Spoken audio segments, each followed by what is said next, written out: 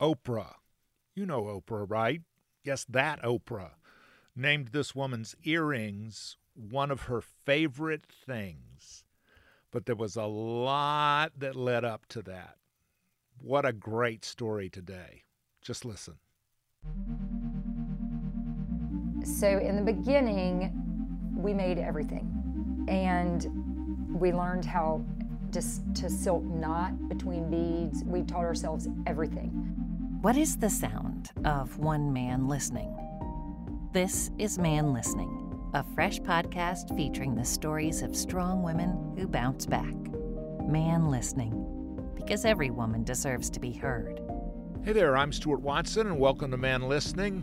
When I talked to my buddy Whit Mulford, and he began describing what his amazing wife does for a living, I was like, I have to talk to this woman. And so I never knew Cat Weeks, never knew of her. And when I stumble on these things, like that her father was my cardiologist, that she produced a pair of earrings which were named one of Oprah's favorite things, that she has this amazing entrepreneurial and creative and artistic spirit, I was like, holy cow, this is all like something I just sort of stumbled on. Great story. You're really going to enjoy this, and you can get a lot out of it, whether you're an entrepreneur or not, or an artist or a creative or whatever. It's just really a fascinating story. Cat Weeks. Where were you born? Washington, D.C. Hospital or home? Hospital. Walter Reed, Army Hospital. So, father in the military? Mm-hmm. He was an Army doctor. And, yeah. And for your mother, your number what of how many? Oldest, favorite of 3. Were you really the favorite? No. My younger brother's a favorite. Would they say you're the favorite? They say they raised 3 only children.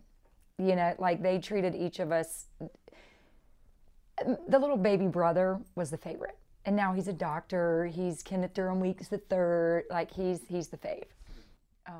Yeah. Your father is Ken Weeks? Yeah. He was KD my Weeks. cardiologist. Shut up. I adored him. Yeah. You that's know Dad. why? He paid attention to me. The kindest, like, nicest. I had no idea. Mm-hmm. He's like epic. Mm-hmm. He has the best stories, but he was a Army doctor, went to Duke Medical School, Davidson undergrad. Was he in Vietnam? No. And so he avoided all that by going to med school, and his dad was a physician, so he kind of knew he wanted to be a doctor, but was ROTC at Davidson, went to Duke, went to Walter Reed, and just kind of rose quickly in the ranks as a cardiologist and just, you know, a specialist. And he was asked to be Ronald Reagan's, like, primary doctor, like, travel with them, go on the plane, do everything. I guess Reagan maybe had heart issues. I don't really know. Do you ever speak to him about the jelly beans? My dad, no. You know, Reagan had the big thing of jelly beans. I mean, it was just mainlining sugar so all the time. Dad said no. And all us kids, when we hear these stories, you know how your parents tell you stories that are passed down. We hear it all the time. We're like, wow, how could you say no? Dad was like, I didn't want to have one patient for my whole career. I mean, he would have eventually probably changed jobs and gone from Reagan, but isn't that, and he said no. And so then we moved to Augusta, Georgia. He was at Fort Gordon in Augusta, Georgia, and then we moved to Charlotte when I was in 4th grade.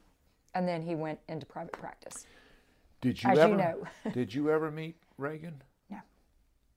But you've seen pictures of your dad with him? Mm-hmm. Yep. And that's like a political thing, too, because everybody's like, you know. Yeah. Especially, we could do a whole thing about that, because with the Alzheimer's and how early people really knew about the Alzheimer's and that kind of thing. Yep. Not about your father, not about a man. Yeah. It's about you. Yeah.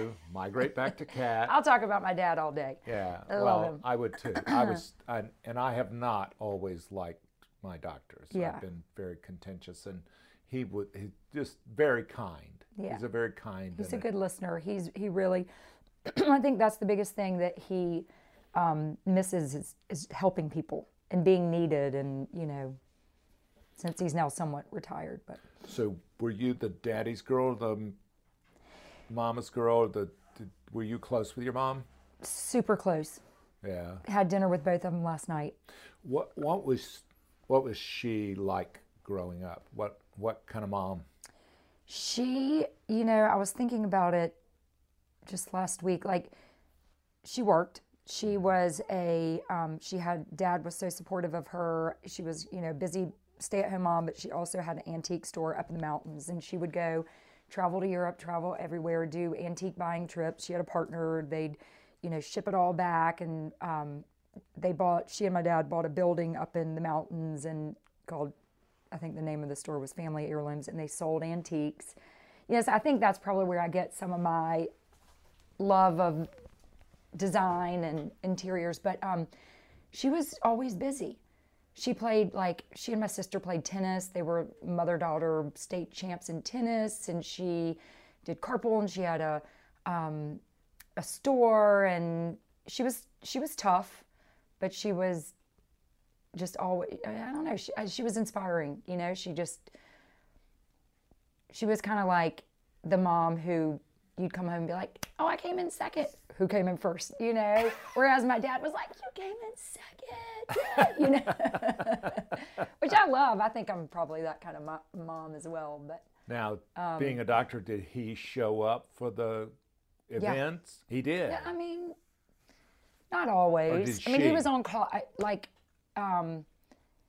She showed up. She was always at every event. I remember Christmas, Dad was on call, and so we all had to wait. When you're younger and you have to open, you get right out of bed and you want to open the presents. We had to wait for my dad to get home from being on call till like 10 in the morning on Santa on Christmas morning, and but it was important for him to be there, so we always, we waited for him, but I never remember him not being there or making an effort or having like a hole where he didn't show up. And his dad, I would say, was the type of, he was like a small town doctor in Rocky Mount, North Carolina, and his dad dropped everything and did house calls and really put his career and his family practice first, and maybe his family came second. And I think my dad saw that and was like, I'm not doing that. Yeah. So there was I think he had a good balance. So as a 2-year-old, little Kat your natural personality was what? Microphone, Annie, showbiz, reciting, Sleeping Beauty, The performer. Yes. Performative. Yes. Did that follow you into high school? Were you in drama club? Were you? No, I think what happened was I probably wanted to be, but then I became, high school, you become more self-conscious, and your friends are like, what are you, I think I got into art. And so I was always like with theater and stuff, I was more kind of set design and background and wanted to be a part of productions, but I didn't want to be on stage. The chatty and the show-offy thing has never quite left. Maybe it's not show-offy, maybe it's more showbiz. Well, that can work to your benefit. Yeah. It can absolutely work to your benefit in so many different ways. Right. Not to be so shy and retiring. Yeah. Where did you go to high school? Country Day. Okay. You said creative or design,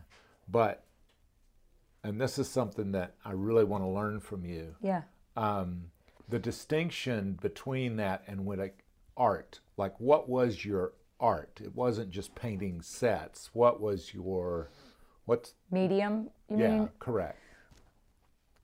It's been a long road of creating things, and I would say from, middle school, I was more interested in like music and fine art and drawing and illustrating than I was schoolwork, and it was like a hobby, but it came easily and naturally. And so like I would make like mixtape covers, and I would do, without even knowing what I was doing, I would be cutting paper and doing collages and models of cool Keith Haring, like, you know, in the 80s. You know, that came easy, and I was always kind of recognized in high school for like the artistic side of things. And I went to Davidson, and I was an art history major because, again, that was easy. You know, I probably should have been a studio major, but that didn't seem academic enough or something to me at the time. And studio, do you pick a medium and then it's performative? You Yes. create, you paint. Yes. Or you sculpt or Yes, whatever. exactly. Printmaking, painting. I mean, now everything's changed, but at the time, Davidson was like, you know, pretty strict about what you were, you know, and if you were going to be a studio major in fine art, you would definitely be sculpture, painting, drawing. Nowadays, I bet you can do straight up digital. You can. So that, you know, looking back, who knows what would have happened, and I mean, Davidson was amazing, but I graduated with an art history degree, kind of not knowing what I was going to do, but I had, my grandfather, and my dad's dad, the one who was the family practitioner, he, one year at Davidson, I had taken a summer course at UNCC it was called Computer Assisted Art. It was like early graphic design. And I spent the summer, you know, because I knew I was into design and art, but I just didn't know much about that world. Well, you're a ton younger than me, so what did that look like? Was this the big CRTs? Was it like the big boxy desktop? So I had, when I was in like 8th or 9th grade, my parents bought an Apple IIe, which is, you know, the old computer that, and truly we would hit save and wake up the next morning and it would almost be finished, like saving whatever I drew. The 20 megabytes or oh my God, that file is 5 megabytes. Exactly. If it didn't crash, it would have said, and you know, forget about printing. And so that was super frustrating. Then I went to college and there was all the word processing and email was just coming out. This is totally dating it. So one summer, you know, I took that course and it was like, I remember asking, nobody will probably understand this, but I remember asking the professor, like, what's the difference between, why would I choose Illustrator over Photoshop? Like, what's the difference in like working these two programs? And she had to like come back to me in a few days after doing research, and she was like, okay, Illustrator is vector based, Photoshop is pixel based, which is like, it's like Illustrator's very much now Illustrator's changed even more. You can do some pixel stuff in there. That's like an Adobe product, right? Yeah, it's in the and so Illustrator's more like lines and drawings, and the way that you make marks on the computer has little anchor points, whereas Photoshop is very much like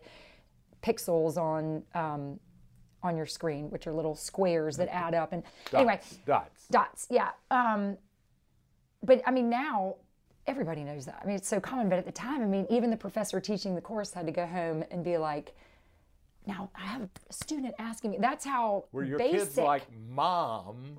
Yeah, I mean, now, well, no, I took this course during college. This was, No, but I mean, now when you tell your kids this. Oh, my kids, I pulled out, I was cleaning out the attic and I pulled out this huge kind of suitcase of cassette tapes. And I had a Sony Walkman. Remember when those yellow sports Walkmans that was like the cutting hottest edge thing?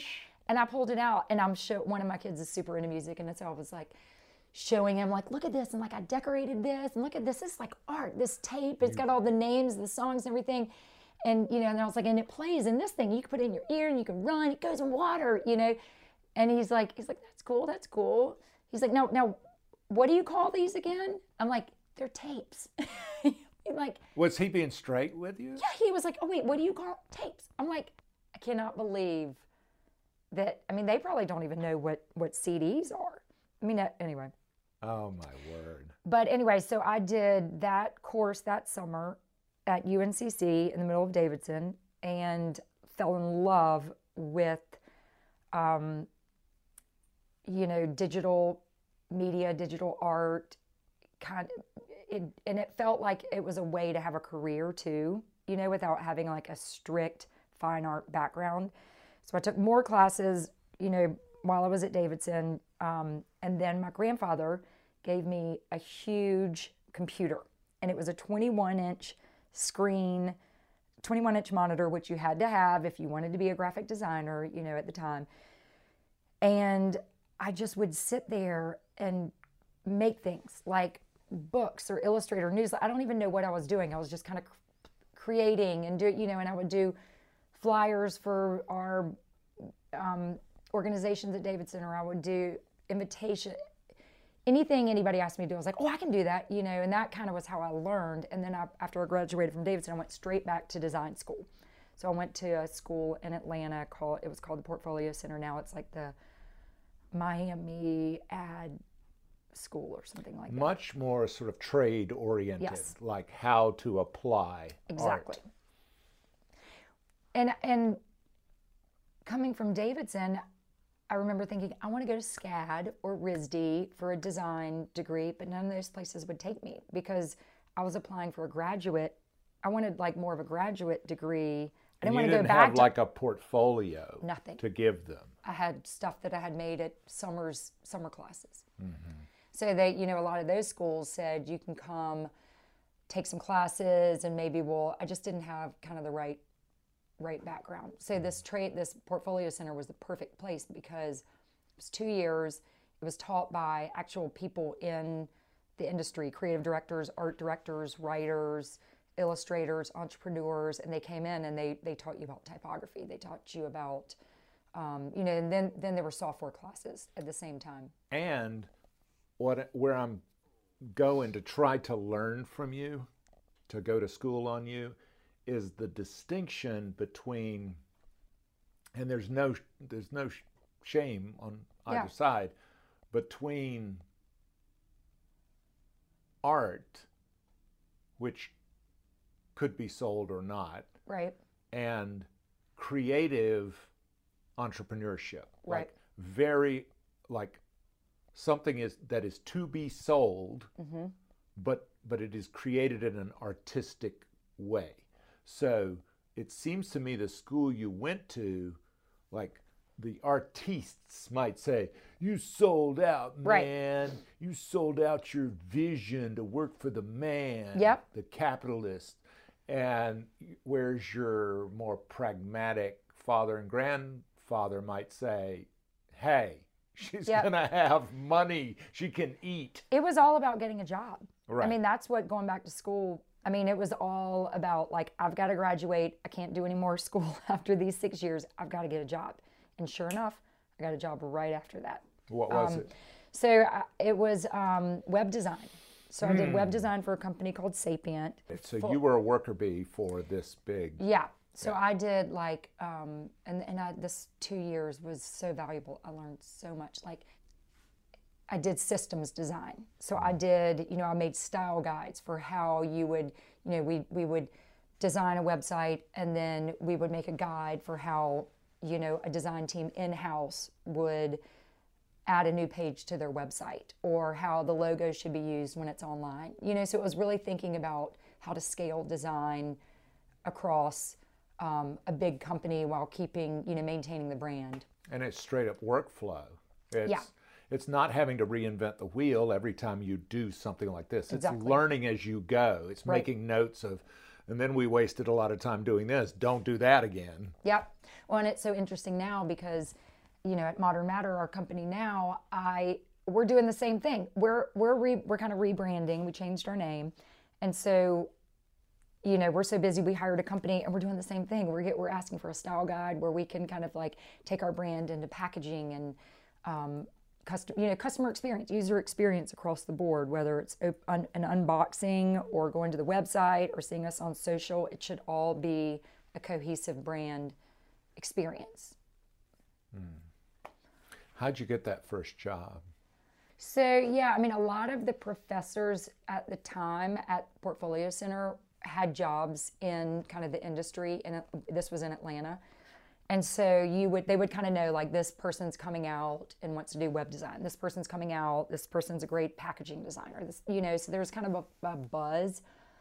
I got a job offer in New York and a job offer in Atlanta, and I just remember, like, I'm not done with Atlanta yet. I didn't want to. I don't know. There's something about, like, I wanted my car. I had a cat, so I stayed in Atlanta. So you're a lot more practical. Yeah. I was like, how am I going to listen to music if I don't have my car driving to work every day? Like, I just couldn't see. I couldn't see myself going to New York, and I don't know why. Because that's much more southern. I guess. Yeah. Yeah. But I So, mean, yeah. it sounds like each decision you made, Davidson and the school and this, it ultimately served you. Like each thing was Absolutely a learning experience. Like it was almost like a paid internship. You were being paid to like be a sponge and Yeah. yeah. Oh yeah. I mean, and so then I got to Sapient, started that job, was there for 2 years, and I met my now business partner, Lee Leslie, who was the Addison of Addison Weeks before we changed our name. She was a graphic designer, hired 2 weeks after me. She started, and we kind of worked on projects together. So we were downtown Atlanta, and they had corporate Fridays at America's Mart, which is like America's Mart's where everybody goes and buys for like their stores and things like that. Like twice a year, they have the gift show, and all downtown Atlanta gets taken over by people with rolling suitcases buying for their, anyway.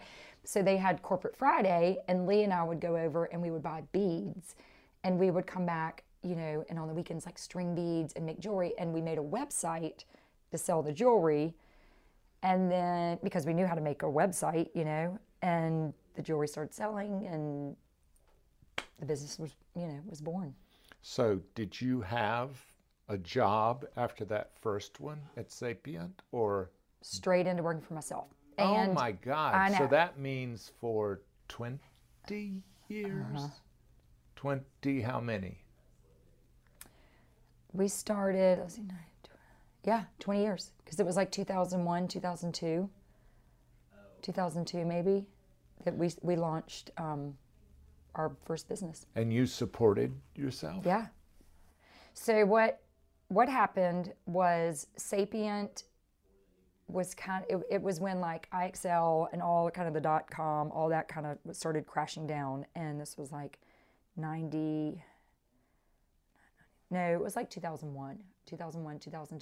So they started laying off a lot of people. So, every Friday we would be like, the creative teams are getting laid off, and we'd survive a round of layoffs. And the next week, so during this whole kind of stressful time, Lee and I were like, let's have a backup plan. Like when we get laid off. Oh my God, you were smart. I know. We're like, looking back, I was like 23, 24. What was I doing? We were like, let's have a backup plan. So we would make this website with the jewelry and kind of do all this stuff. We got laid off. We had, like the day we got laid off, we got 3 months severance. They paid us back for all our vacation days. And we had already had an office. We went straight from, everybody was like, let's go get beer. We're like, we got to go into the office. The internet guy's setting up our new office. We were locked and loaded. We were ready. And we knew nothing about, my mom was like, do not go into retail. Do not, we're like, what? We're going to make this jewelry and we're going to, yeah.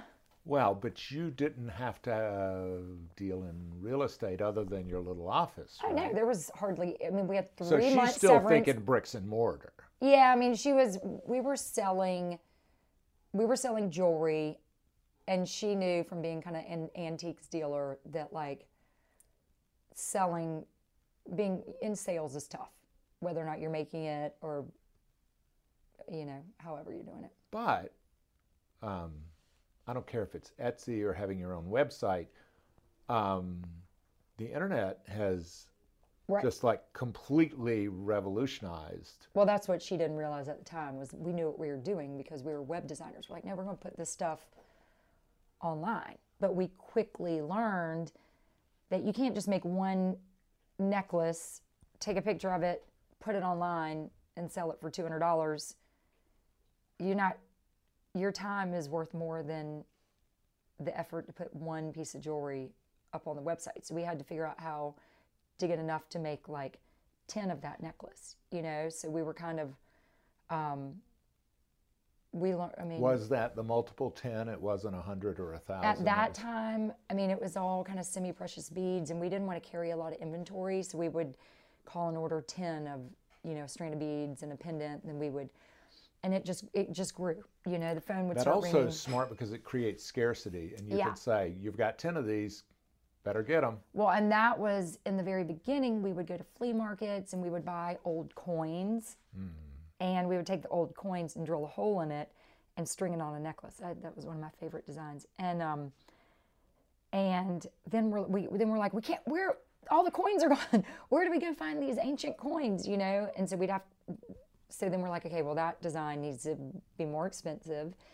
And once it's done, it's done. And then, you know, then we started, and then eventually we realized that we didn't want to make this stuff anymore. We needed to go overseas, and that brought in more complexity. And did we do the work? You're making this all yourself. This is handmade. Yes. So in the beginning, we made everything. And we learned how to silk knot between beads. We learned how to, we taught ourselves everything. Lee had done like a jewelry making class in Italy. I had no jewelry experience. I was just I'm still very crafty, can look at something and figure out how to make it. So we made everything, but then quickly we had to turn to the business side of things. We had to update the website, we had to answer phone calls, we had to figure out how to process credit cards. You know, it was like learning everything. The phone would ring, and you know, a store would be like, I love your stuff. A friend sent me your link. Do you guys do wholesale? You know, and we're like, do we do wholesale? You know, like trying to figure it out. And what was the answer to that? Everything was, yeah, of course we do. Of course we do. You know, we're like, what do we do? You know. What did they mean by wholesale? Because they could have meant, okay, we need 1 million units by Friday. The problem, exactly. So the problem with that was we were selling it. I mean, this is pricing, and I mean, this is so long ago, but once wholesale came into the mix and we knew stores wanted to buy our things, you know, they have to, you know, buy it at a certain price so they can turn around and mark it up. So then we realized that we need to change all of our pricing so that we built in, you know, the margins for them and then the margins for us. And so it was totally learning. There was, you know, we didn't have many people to talk to. I remember we had a friend who set us up with Helen Ballard Weeks, who started Ballard Design. And I'm just so embarrassed remembering she came over. It was the two of us in an office like this with our dogs and everything. And Helen, who did the Ballard Design catalog, came in and gave us advice. And we were like, how do we just build this so it runs itself? How, you know, she's like, girls, not ever going to happen. You know, we just didn't even know the right questions to ask. But to answer your question, we eventually we went to a local dry cleaner that I guess that we took our clothes to, and there were all these like sweet ladies back in the back, just dripped in sweat at the dry cleaner working. And, you know, we said, does anybody want another job in air conditioning? Come in and help us. You know, I think they were like sewing and ironing and doing all this stuff. And so this whole group of like 4 women that were from Duluth, Georgia, these Korean women came and worked for us. And Suni, Sarah, I can't remember. They were part of our family for like years. You had me at air conditioning. Yeah, exactly. And they were like, we would love that. You know, so they came in every day and just, dry they were amazing. Cleaner probably didn't love you. No, they didn't. But I mean, it was not a good situation for them. Yeah. So it was better for them. Yeah. Oh yeah. And they loved it. They would come and make the things. And we taught them how to do everything. We taught them how to. Were they contract workers? Mm-hmm. They were. Mm-hmm. So they were not employees to begin with. Mm-mm. And they were fine with that. Mm-hmm. It was great. That's cool. Yeah, yeah. So that was a bit of a scale, but you're still not gangbusters. You don't have factories filled with people. So that business was called Turk Jewelry. And that was like the majority of my 20s. And then my business partner and I, we both got married, started having kids. Her husband took a job in Virginia. Whit took a job here in Charlotte. And it just kind of, and then 2008 happened. And we were just like, this is too much. We're making all this by hand. We're in different places. It's not as fun. The economy's crash. You know, everything was kind of just pointing to like, let's close it. And so we did like a clearance sale, but we still had this massive mailing list, you know, and we kind of took it. How massive was massive? I mean, it you know, like Oprah had worn our stuff. We had some great press. I would say like, maybe we had like 25 to 30,000 people on a mailing list. Wow. Yeah, it was good. Was that email or was that email? Email. Email. Yeah, we had like a catalog business. I mean, a little small catalog business. But, you know, we still were just 2 kind of creative girls doing, just working our butts off. But there was still a lot we didn't know and a lot we could do. How many hours a week before kids? Before kids, oh my gosh, before kids it was. Did you take a day off? Oh yeah. We were in our 20s. I'd be like, I'm gonna go. I'm tired. I'm gonna go home and take a nap. I'll be back. But then we'd be at night, like making jewelry and all. I mean, it was so fun. It was so fun. And then kids, and then it was just the stress of like leaving your kids and going into work. But it was so flexible because we were our own bosses and we didn't take it too seriously. An opportunity was always kind of coming, and it was what we put into it, we got out of it. And then I think once kind of we had to move our families, it just kind of started to dissolve. But then after we closed it, we took a year or two, and I think we really, well, I know I can speak for myself. I missed it. I missed working. I missed being creative. I missed being, an entrepreneur.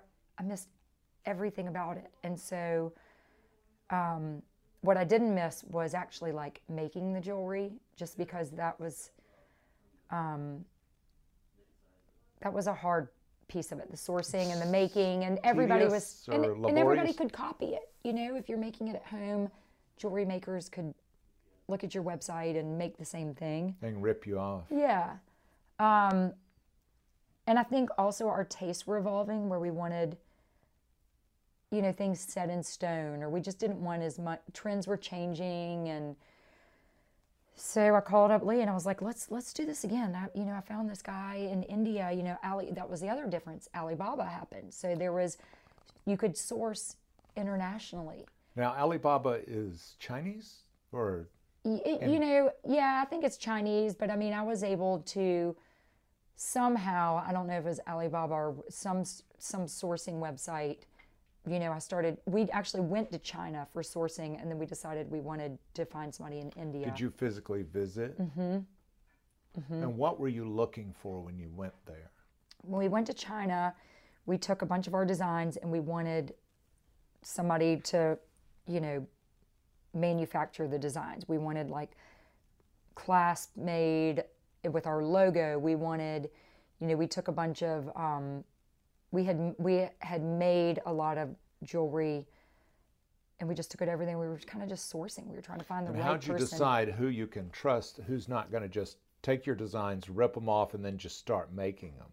We went to Shanghai, and we traveled with kind of a friend of a friend from Richmond who was going over there, and he was sourcing something different. So we kind of had someone who knew what he was doing that we were going with. And one of his best friends was a professor of gemology at like the university in Shanghai. So we probably should have done, again, lessons learned, we probably should have done more work leading up to, what we should have done is, instead of going over there to source, we should have done we should have said, here are some designs, we want to come over here and see how you've executed them. So then we could scrutinize them, work on feedback. Instead, we went over there with designs in hand and kind of were shopping for people. And then we made some good connections, but nothing really got off the ground. I think we also, at the same time, were communicating with some vendors in India, and the gemstones seemed more quality, more accessible, less expensive. Are the gemstones are they in country? Are they domestic? Are they Indian? They're from Jaipur, and they're all real gemstones. Well, China is so immense, I can't imagine they don't have gemstones. It could just be that, like, you've hooked up. So how did you get in touch with the Indian market?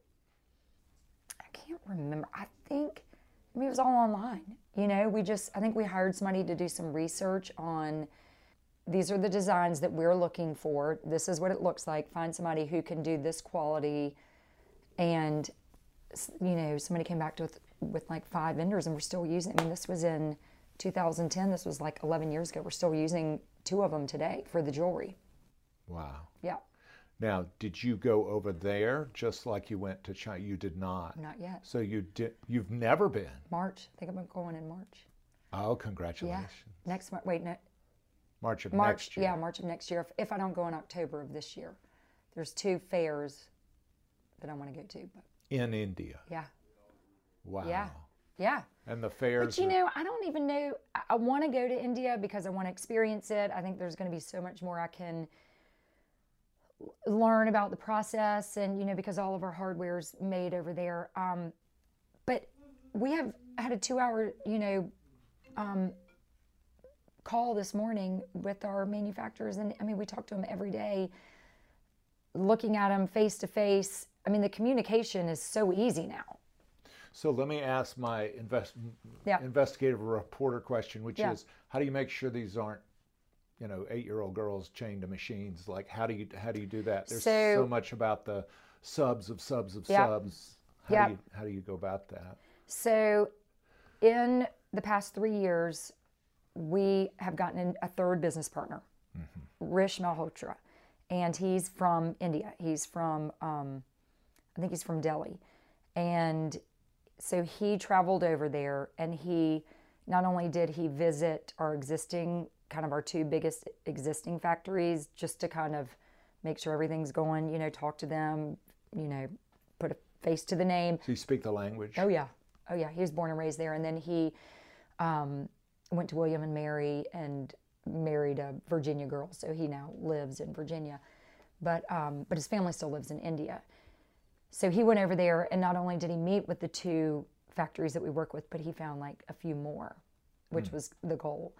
And the quality of work we're doing, it's got to be a legit operation, and they've got to be able to produce our quantities at the quality that we're expecting. Well, a lot of the collaborators that we work with to design some pieces, because that's part of our business model, we have 4 to 5 interior designers, and we're starting to roll in more. Like we have an artist that we're talking to, and she's a glass artist, and that was her first question when we met with her. We said, we want to do a collaboration with you, and she said, well, hang on, you manufacture in India. I've heard the worst stories about glass manufacturers in India and children, and we're like, we can assure you, no, we would never do that, and we will do our due diligence, but it's definitely, I would never want to be a part of something like that. So how do you negotiate? Here's what the market wants. I am an unapologetic capitalist and an entrepreneur, versus we want it to be beautiful. We want it to be something we like and we're proud of, and also that has our own unique qualities. How do you save your soul and make a really good living? I remember we used to say, like, oh, we would never want our brand to be sold in Target, and that has quickly changed, but I think it's because Target is puts an emphasis on design now. We're not in Target, we're not going to sell to Target. Now what's changed is, I would love, I would love to be able to reach that audience. It's not about, what am I trying to say? Okay, so I think that the good thing about where, and I focus primarily on the hardware, all the design for the hardware. I'm chief creative officer, for this part of the business. And I think that hardware is such a unique industry. It hasn't really, nobody's really revolutionized it. It's the same old showrooms that are selling the same old hardware. And where we are thinking about it, we're pushing it to its limits. So I don't feel constrained really in what's been done before. I feel like, we can make a knob that looks like a flower because that's cool, So I feel like there's a lot. I can take a lot of. Is this brass? Yeah, everything's solid brass. I can take a lot of creative liberty, and I've learned so much about this field and what people want. And hardware is such a usable. You're touching it every day. I'm not going to be too snotty or elite about the design of it, because I want it to be usable. If somebody needs a smaller knob that's not as ritzy and jazzy as as this, it's because they need to use it in a different way. So it's like experience design, and Well, there's a fine lot of art. philosophy about this, particularly in the world of design and aesthetics, about useful is beautiful. Yeah. Like if something is pleasing to the eye and it cuts your hand when you grab it, Exactly. then it's not beautiful. Yeah. It has to be both. Yeah. If there's a building that, oh my God, look at that building, and then it collapses. Yeah. Oh, it's the example of like my house. Like I upholstered something in like the most beautiful cut velvet and it's already destroyed. I mean, 3 boys, 2 dogs, and a cat. Like, you know what? Like, it doesn't have to be that, you know, so super high. That's the do not touch school of art, you know. But, you know, I just like I also think with what helps me is looking to the past and what's been successful in, you know, decorative objects or, you know, art history, like what holds up over time.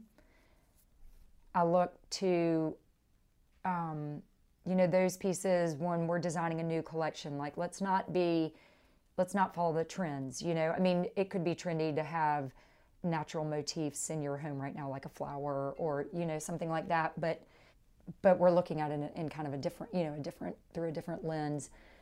Also, the designers that we work with, the collaborators, so we have like four different lines with these designers. They have a very strong point of view. So one designer lives in Texas and she's has a house in San Miguel and she's very influenced by Mayan culture. So a lot of the things that she brings to me that she wants to do is kind of rooted in that, you know, point of view. So it's so cool. Like we'll get to research Mayan temples and just I learned so, I mean, it's like everything that has happened up until now in my life, it is like to this point has informed this point, like my art history background and my graphic design. And it's just really fun.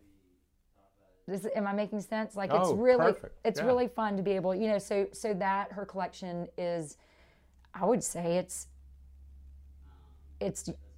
useful, but it's also so artistic and creative and clever, especially with after COVID. You know, everybody wants personalization in their space. They don't want just the board. You know, we've been sitting there looking at our kitchen cabinets, like The you know, cubicle. Yeah. They don't want the cubicle. They don't want the cubicle. They want something that like reflects their personal style. So, you know, we're thinking about hardware just in those different ways. And somebody's personal style may not be, you know, a snake from the Mayan, you know, temple on their cabinet.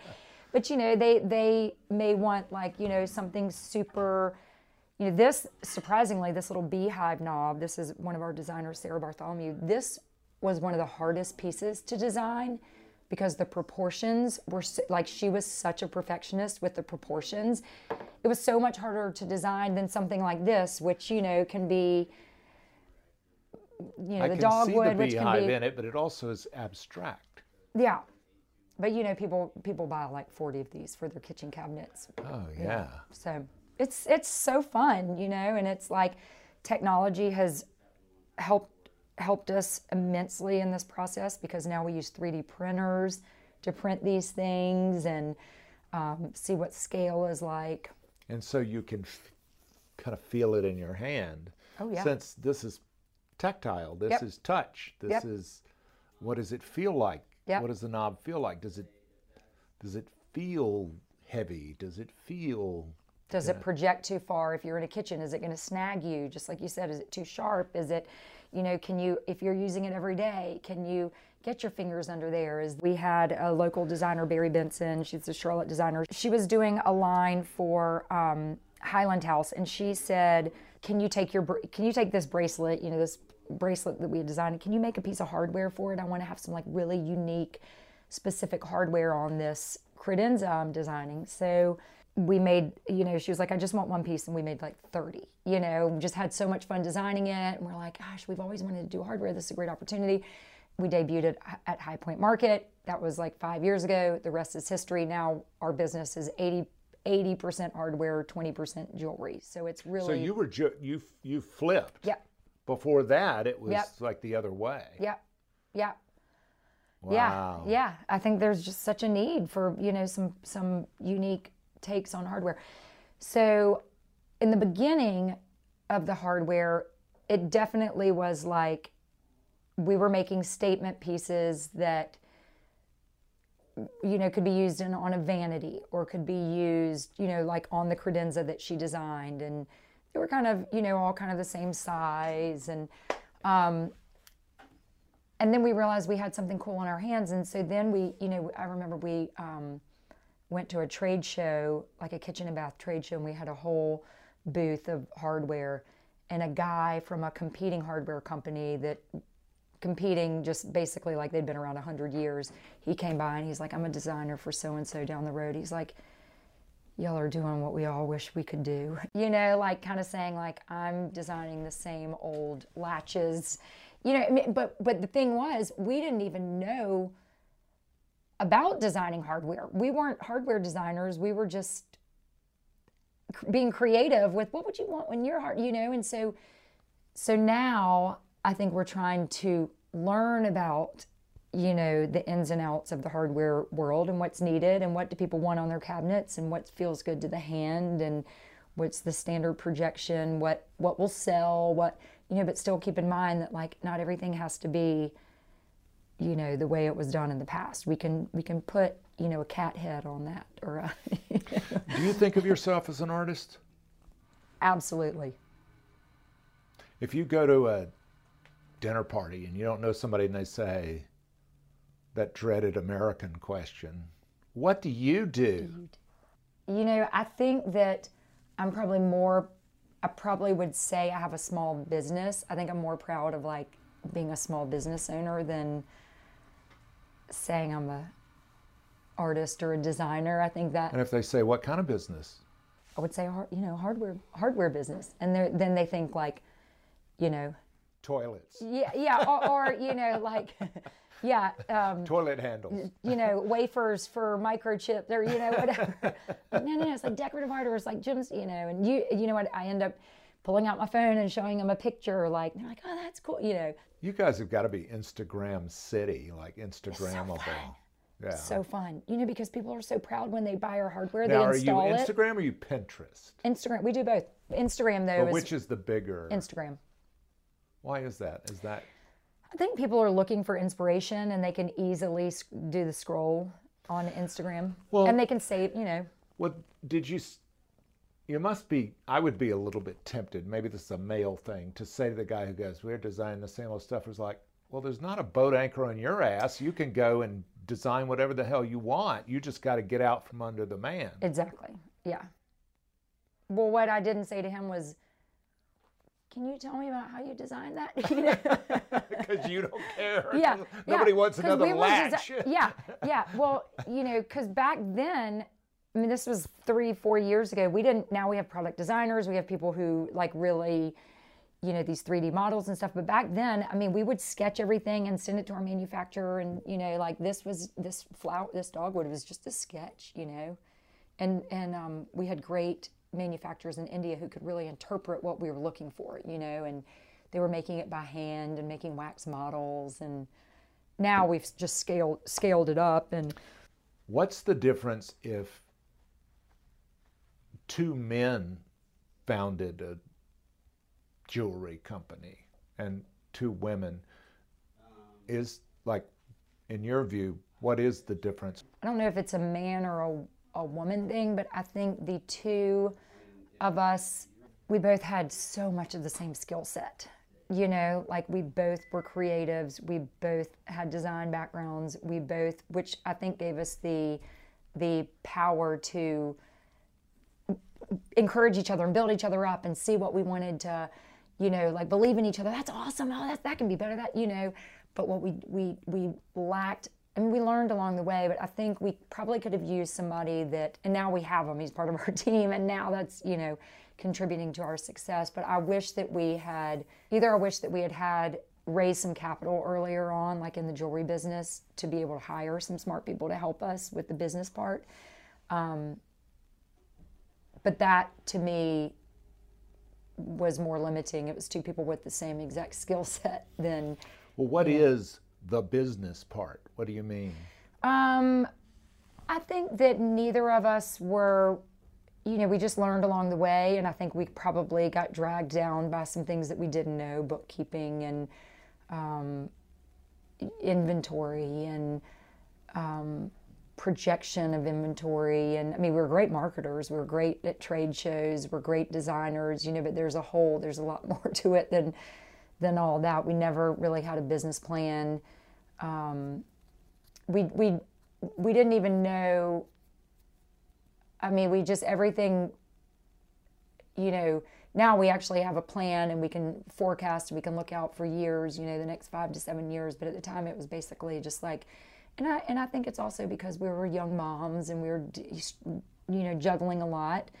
I don't think that we kind of took anything that came at us because we were so excited that we didn't probably prioritize the things that we wanted to be. You know, we were like, oh my gosh, we can do this, we can do that, we can do this, you know, and we wanted it all. And we kind of probably could have benefited from somebody kind of saying, okay guys, hang on, let's do it like this, you know. More focus. Yeah, focus and yeah. But if you hadn't been spitballing or throwing things against the wall, you might never have really stumbled into hardware as opposed to jewelry. Right. I mean, so there's a lot to that, to Absolutely. doing more than one thing, or not deciding too early that we are only one thing. Absolutely. I don't understand why you rebranded if you've got a brand. Well, so in 2000, maybe 17, we were selected as one of Oprah's favorite things. And so, yeah, our jewelry. So these little, not these, but a little pair of earrings. They're little gemstone earrings called the Witten Studs. And she chose us as one of her favorite things. And we really were doing a little bit of hardware, but not a lot. And when you saw that, how did you learn that news?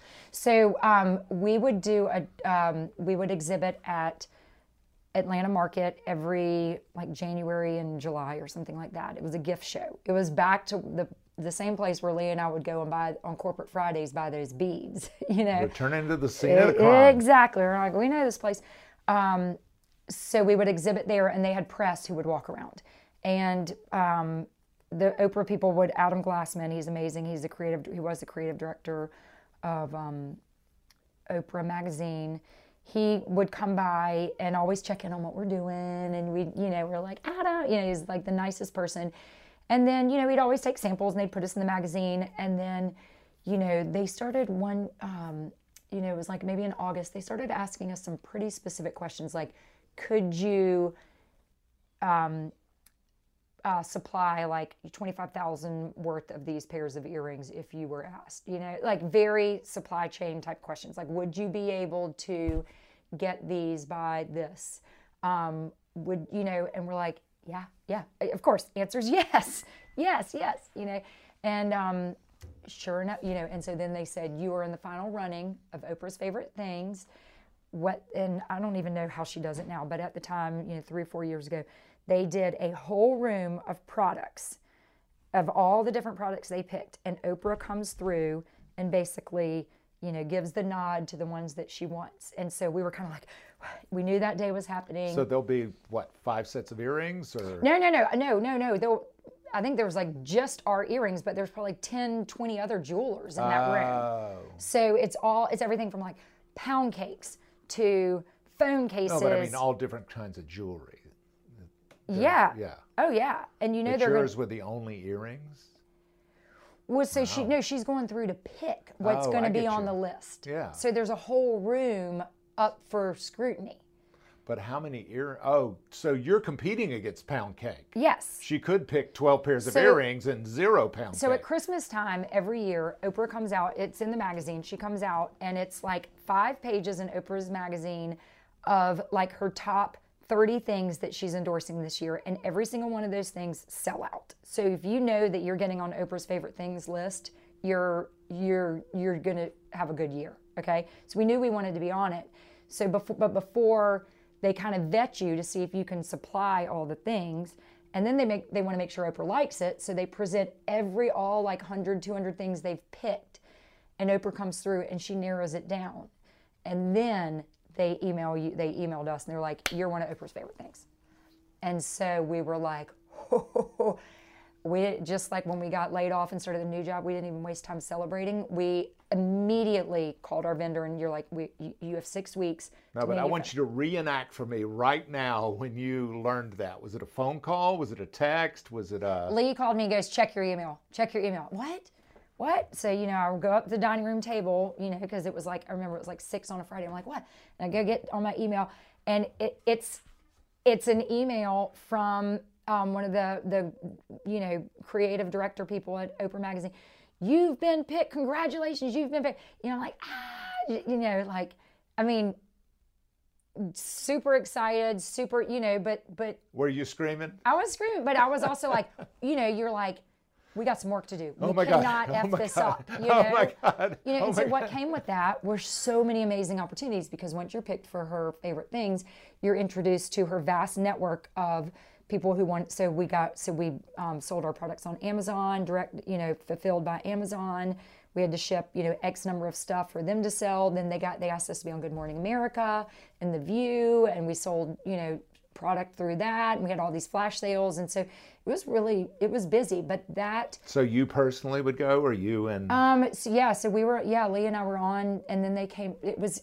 We just had an event with Good Morning America for the Oprah's greatest Oprah's products in November. Oh my God! So congratulations! Once you're in the family, they're such good people. They keep pulling you in. Plus, we can supply the product. That's the thing. Is like they're not going to pick somebody. They're not going to pick our old brand that was hand making things. We couldn't make 30,000 hand strung necklaces. We would have figured it out, but they wouldn't have. But so then the good thing about Oprah's favorite things was that we had an infusion of capital that allowed us to jump off and build the hardware company. So we took the money and we kind of invested in starting to manufacture everything here. That took off. So it's just, Back to your question about the name. Well, What happened when we started making hardware and jewelry, we were selling it all on one website, Addison Weeks. What we realized was that there's a lot of overlap in the customers, but we wanted to kind of roll in some of these collaborators and designers, and we didn't necessarily want it to be all under Addison Weeks. We thought we could really scale this hardware business under a different name that was a little more, Cody, come here. But it seems like that you, like there's a sacrifice. You're giving something up. From the Addison Weeks name? Right. That's a value proposition, is it not? Particularly given the Oprah thing? I don't understand. Well, the Addison Weeks is still the jewelry. So we still have a website called Addison Weeks. Okay, all right. Okay. And then the Modern Matter now. And so this is not either. And it was also kind of a mouthful. Like Barry Benson for Addison Weeks. It was like Barry Benson for Modern Matter. We kind of felt like Modern Matter could be an umbrella for hardware, for lighting someday, for bath accessories. We're just kind of thinking it is a little more scalable than... Right. And we can also track the companies separately. Still a lot of the same manufacturers. And if you ever decided, this is a lot, I want a life. Yeah. It's all about sort of brand loyalty and the value of the brand, right. The value of the brand itself. Right. Yeah. I could do this all day long, and just as, but I have to go to the bus in 20 minutes. I value your time. So if we get struck by lightning today, and the only thing that survives is this little piece of digital audio, what is your legacy?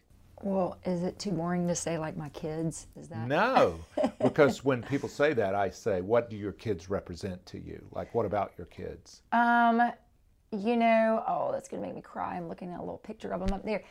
One of the things that I'm so proud of is that they get to see me love my job, and they get to see me like inspired and create, and they say, Mom, we want a job like you. We don't want a job like Dad where he has to go to like the bank, and and it makes me as a woman, and I hate to even bring that into it, but for them to see, to see me get up and go to work every day, to be proud of what I make and what I build. They give their girlfriends, their girlfriend's earrings. They, they're interested. They come in here and they work in the summer for me, and they pack boxes, and they're truly proud. That to me, if I can leave them like wanting, because we spend so much time at our jobs, wanting them to love what they do, and that would be enough for me. It sounds immensely satisfying. I love it. I love it. Like, it is both puts food on the table, earns a very healthy income, and it's like, I did that. Yeah. Oh, I'm so proud when people tag us in Instagrams. I'm like, oh, that looks, and to be able to see how people are being creative with our products, because yeah, it's a piece of hardware, it's a piece of metal, but they're using it, in a design for their powder room that they've, a designer is decorated, or a homeowner is decorated, they have a vision and they're using our products to complete that vision. It's just, it's kind of all rolled up in creativity and art, I guess. Oh my God, I admire you so much. I'm so inspired. Thank you. Cat Weeks, you are so good. Oh, I love to this. make I this could talk time. forever. You are so good. Thanks so much. It's like therapy. Thank you. Just as an inspiring entrepreneur and business person, I wanted to hear all that stuff. Thank you, Kat, for making time. She is so busy. It's so hard to get in front of her.